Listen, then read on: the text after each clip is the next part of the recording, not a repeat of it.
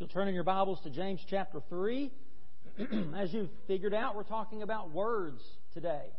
And we live in a world of words, don't we? Words that we hear, words that we see, maybe like on a billboard down the road, words that we read, words that we text or type or write, words that we speak.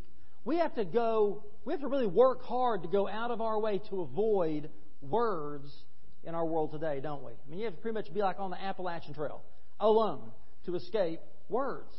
They're everywhere. Did you know that the average person speaks 16,000 words a day? Now, some of you men, I know what you're thinking.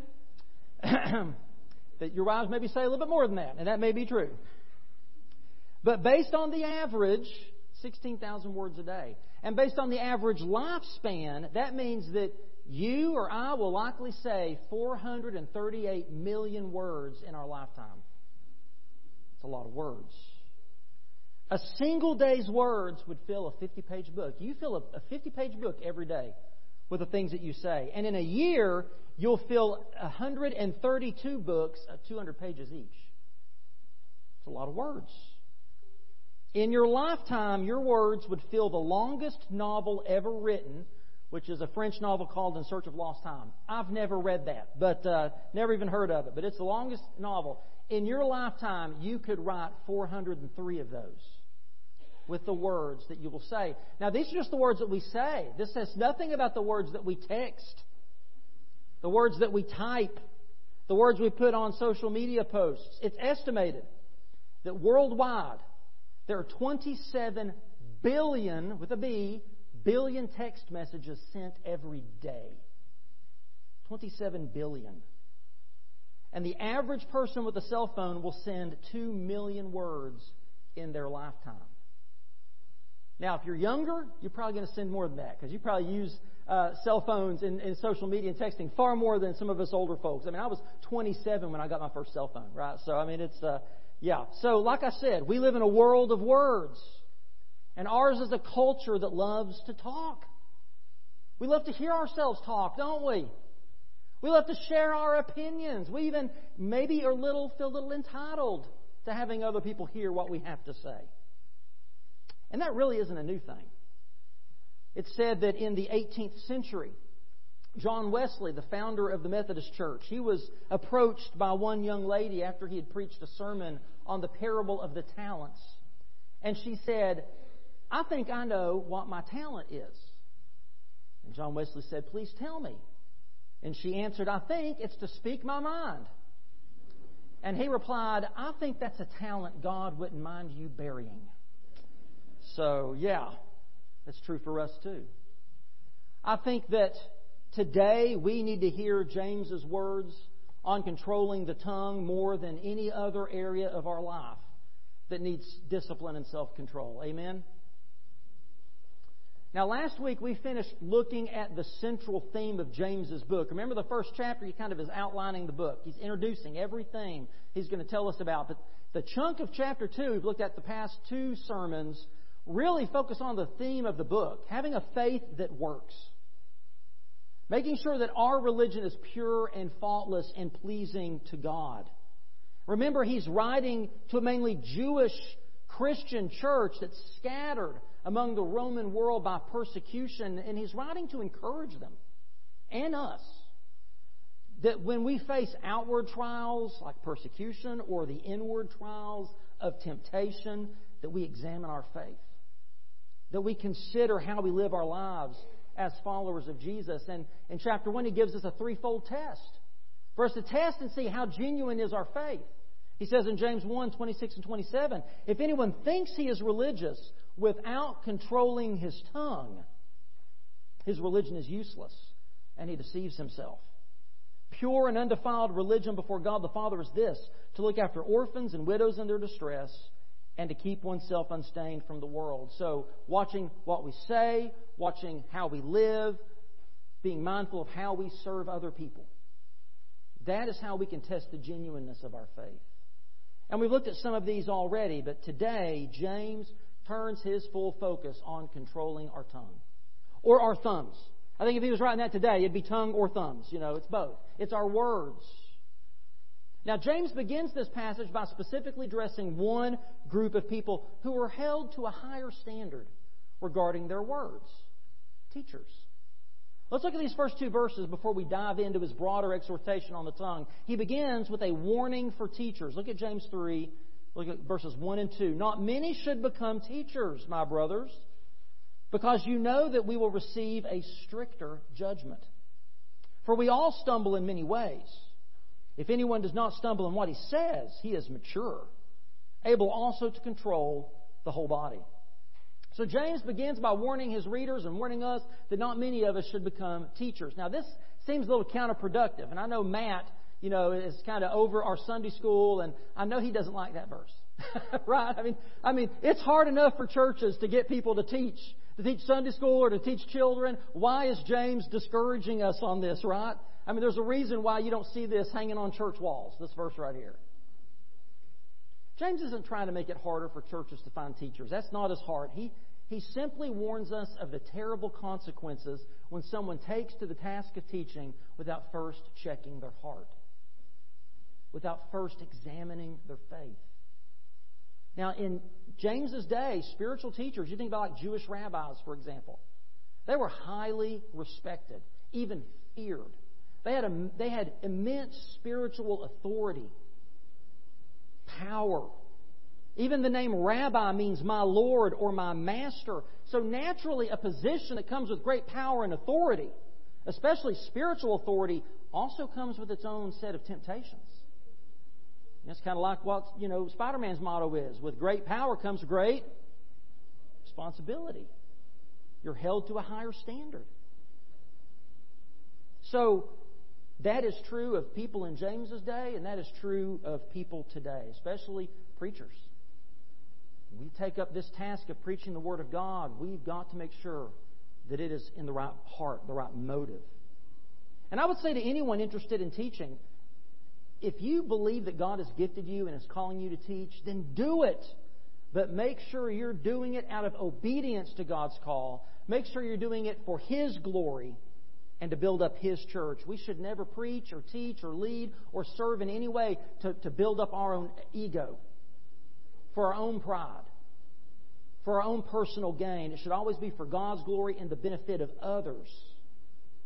Now, that being said, if you're sitting out there thinking, well, I'm not a teacher, so I'm off the hook. Wrong.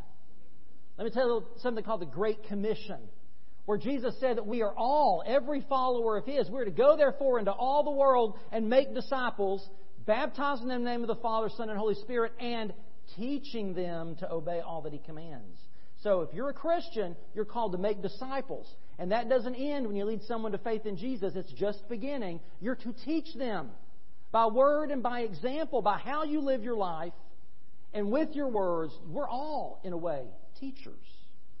So we should all take seriously the ways in which we live our lives and use our words. But back to James's focus specifically on those holding an office of teacher in the church.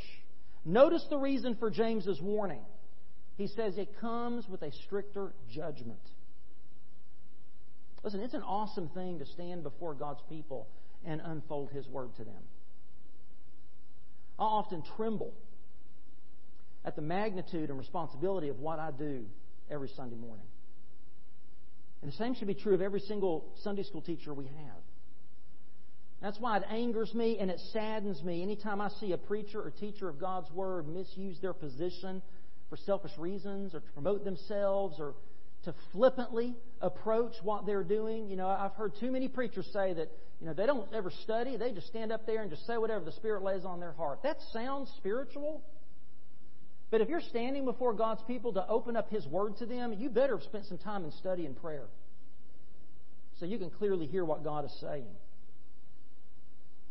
Now, James isn't expecting us to be perfect.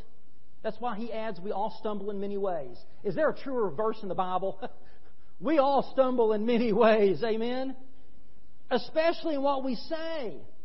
So James is quick to say, he's not saying that only perfect people need apply to be teachers.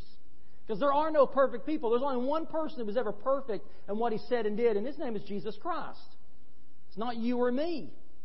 So we can't use our imperfections as an excuse to not obey God.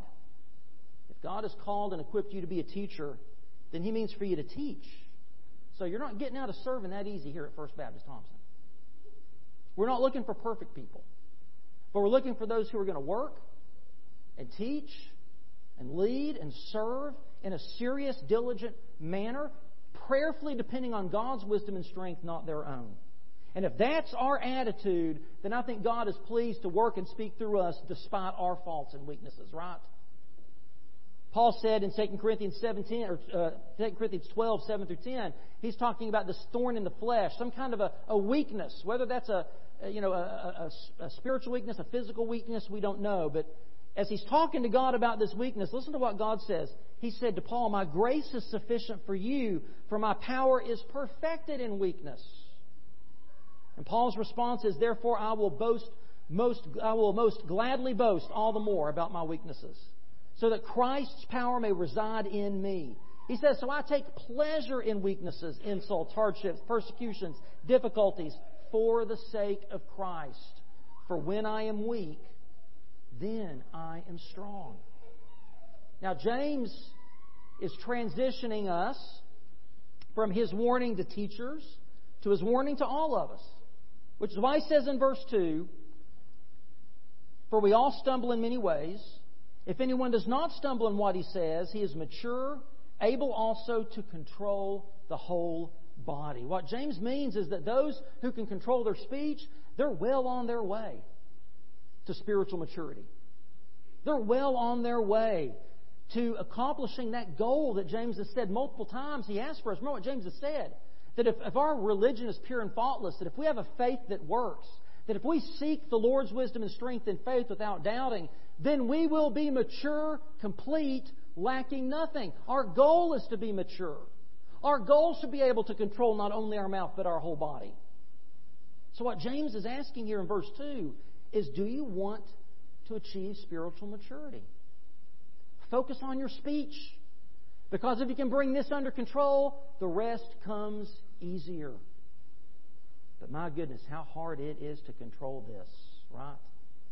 So James now moves to addressing the trouble with the tongue. Now let's go ahead and just read verses 3 through 12 so we get the whole picture of his exhortation to us here. He says, "Now if we put bits into the mouths of horses so that they obey us, we direct their whole bodies.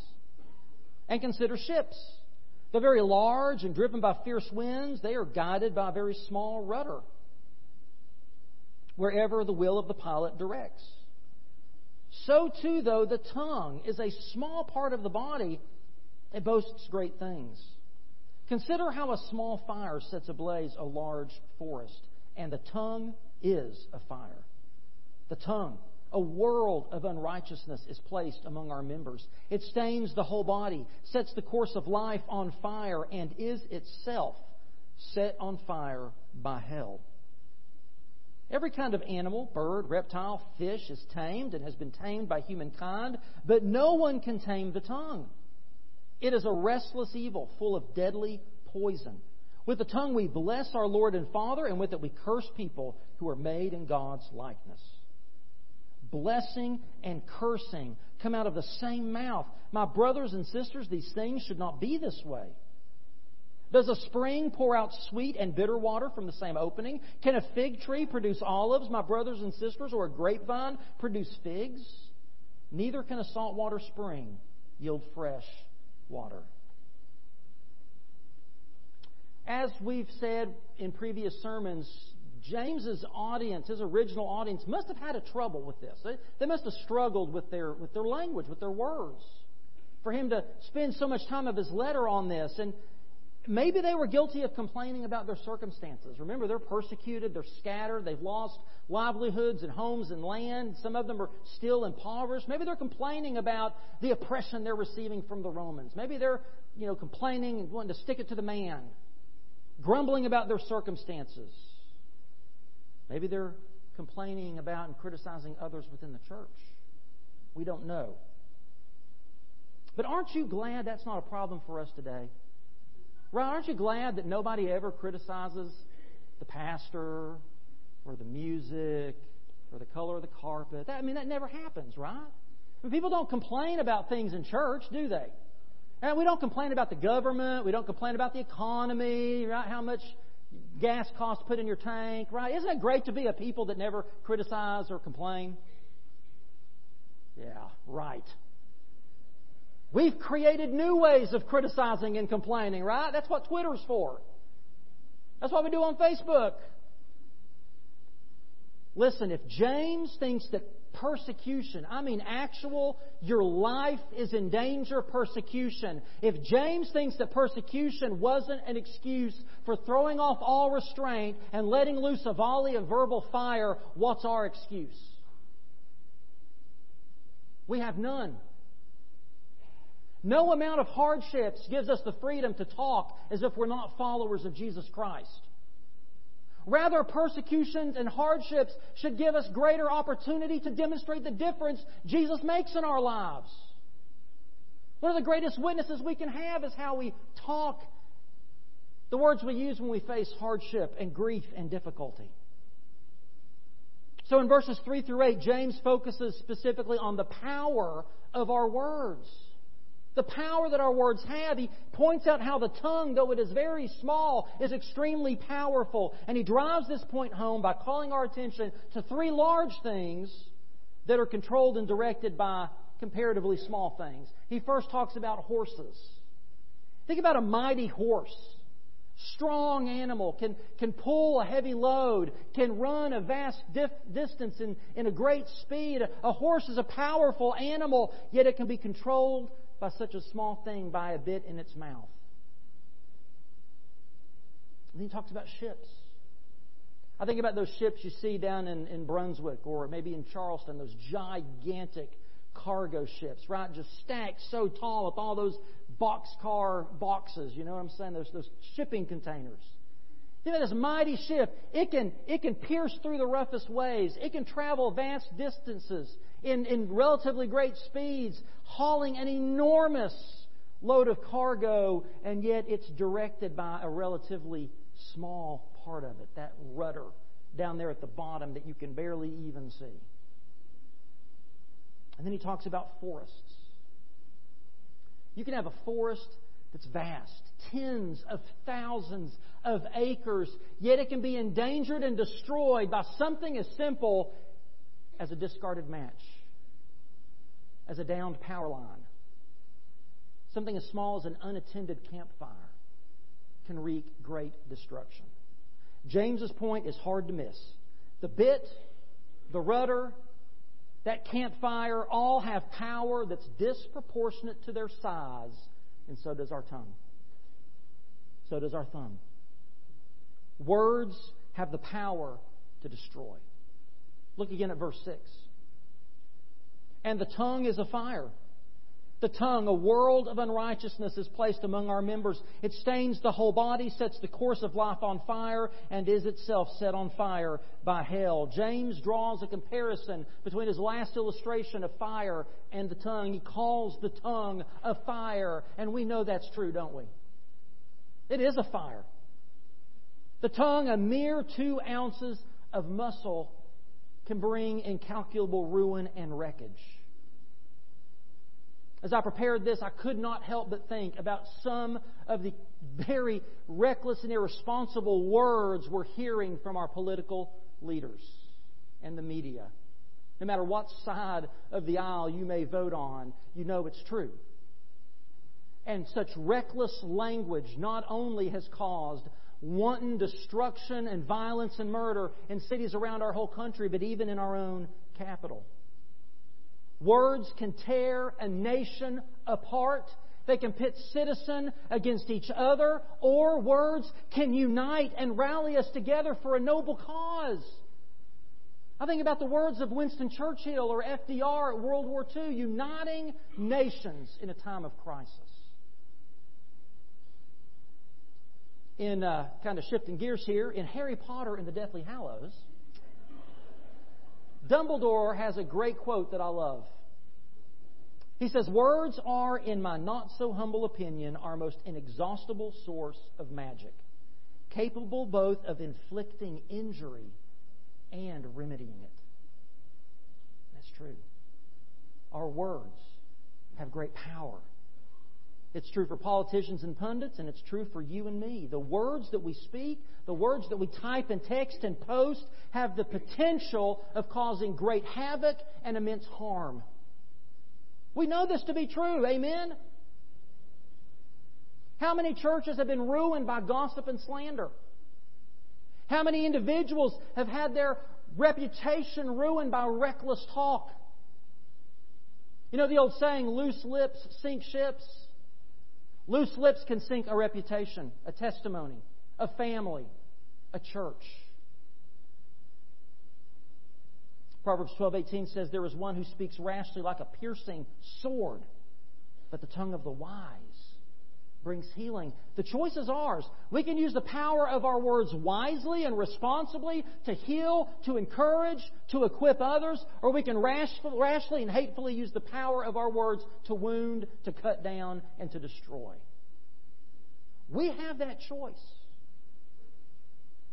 How many of you would ever think of setting your neighbor's house on fire? Any hands? Thankfully, no hands are up, Russell. Amen. That's great. But how many of us are willing to commit spiritual arson? With our words. With what we say about someone or to someone. Now, where does the tongue get this fire? Where does this power of destruction originate? James tells us right here in verse 6. It comes from hell itself. It comes from hell. Pastor Kent Hughes said this, the uncontrolled tongue has a direct pipeline to hell, and that pipeline goes both ways. Not only do reckless words come from hell, but by our reckless words, we can fill hell. How many people have gone out of this life rejecting Jesus Christ because of the hellacious talk they've heard from so-called Christians? Jesus criticized the Pharisees for doing this. He told them that they used their words to shut the door of heaven on people's faces. And are we not just as guilty by our gossip, our complaining, our profanity, our hurtful words? Aren't we just as guilty of sometimes shutting the door of heaven in somebody's face? At the very least, we put an obstacle in their path. You know, we would be careful, I hope all of us, with the fire. We'd be careful with our car. We'd be careful with a loaded weapon. Yet how often are we careless with one of the most dangerous weapons we possess? Our tongue. Now, James doesn't pretend that this is easy. In fact, his next point there in verses 7 through 8 is that our words are virtually untamable. Our words are untamable. He talks about how people have managed to successfully tame a variety of animals, elephants and crocodiles and sea creatures, even birds. He says they can be tamed and controlled with enough time, with enough effort. Think about it like this. A man can stand in front of a massive lion and crack that whip and yell his commands and that lion obey. A lion. That same man can stand in front of a mirror and look at his tongue and crack that whip and command it, and it goes right on out and it commits all of its destruction. He can control a lion better than he can control his own tongue. James calls the tongue a restless evil, full of deadly poison. Our words are like verbal cyanide or fentanyl, and it does its damage before sometimes you even detect its presence. It's a deadly poison, which is why it's so important for us to slow down, to stop, to consider our words before we speak. You know the old count to 10 before you say something in anger? Before you send off that angry, nasty email, why don't you just type it out and let it sit overnight? Because 9 times out of 10 you come back and read it the next day, you decide just to delete it. Don't text that person in anger, in frustration. Don't spread that news online.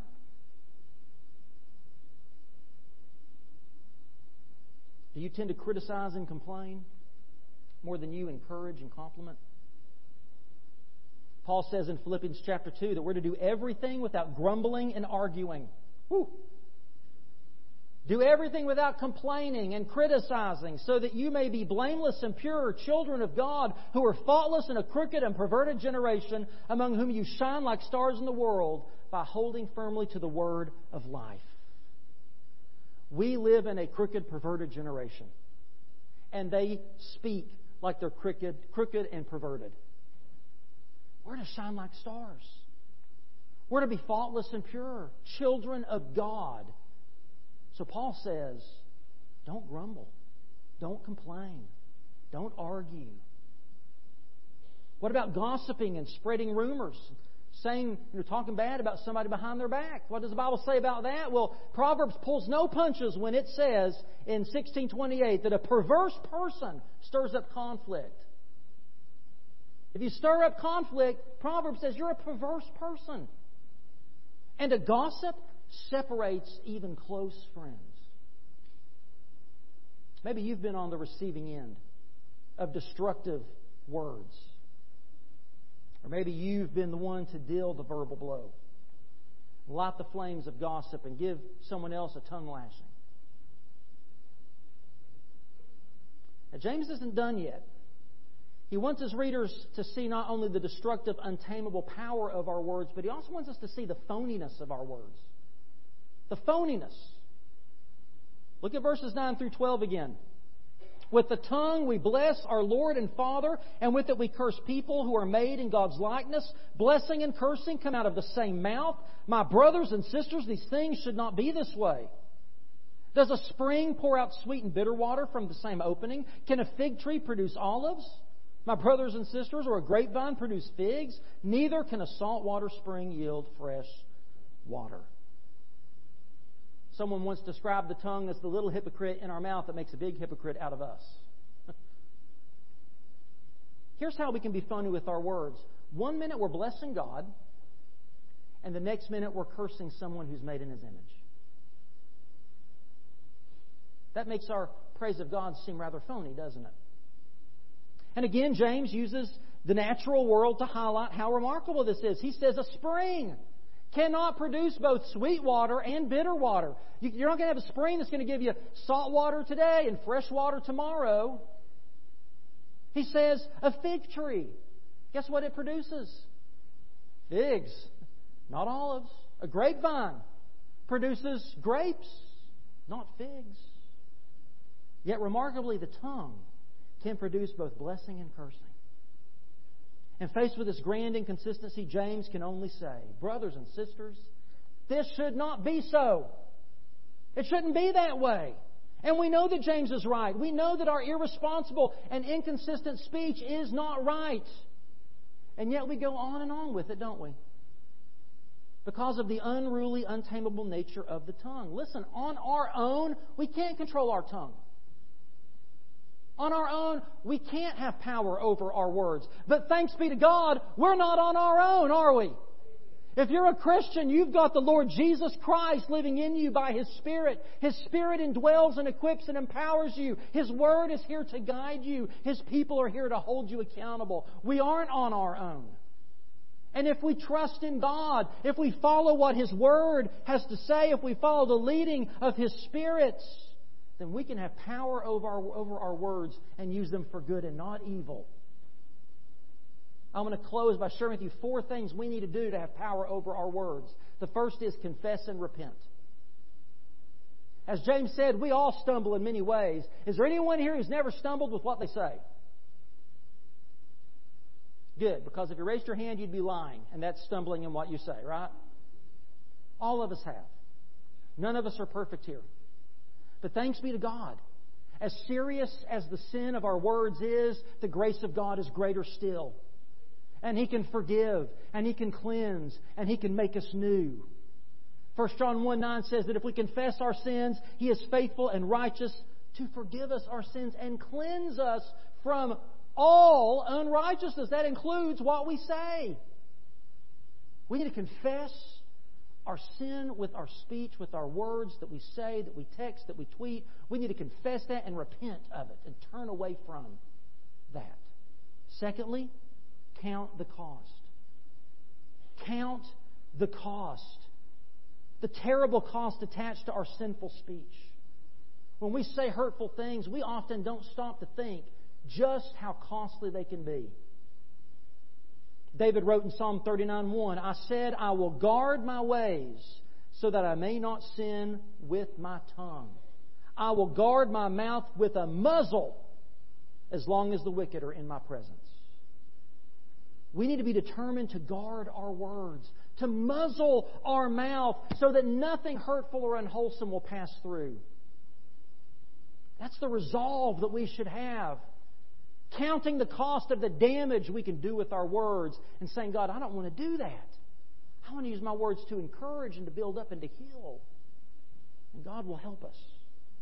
Third, speak what is good. Speak what is good.